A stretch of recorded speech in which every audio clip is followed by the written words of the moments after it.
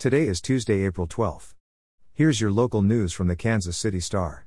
In weather, be prepared for possible severe thunderstorms in the nighttime. During the day, it will be cloudy and windy with a high of 81 degrees.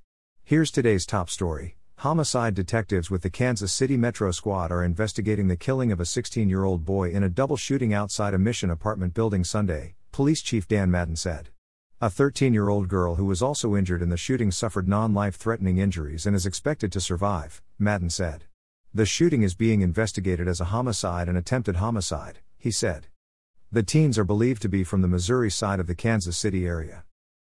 In development news, a proposed development near the Country Club Plaza that was criticized as being too tall for the area has now tripled in size as the developer faces intense scrutiny from neighbors.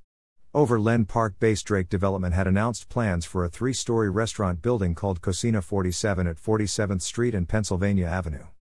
Now it has submitted plans for a 9-story building with restaurant space and high-end condos. Detractors see the news as a thinly veiled negotiation tactic. By upping the ask to 9 stories, Drake Development can then negotiate its way back down to the 3-story structure it really wants, they suspect. The proposal has escalated into a public feud between two prominent Kansas City development firms, unearthed years-old resentments about construction rules, and intensified the debate about the future of the Country Club Plaza.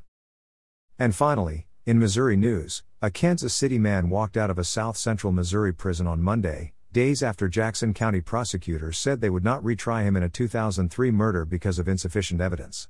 Keith Carnes spent 18 years in prison after he was convicted in 2006 of armed criminal action and first-degree murder in the killing of Larry White, who was shot to death in Kansas City. His release comes after a several-day delay as his family waited outside of the prison. You're listening to stories from the Kansas City Star. Find us at kansascity.com to read more about these stories and others.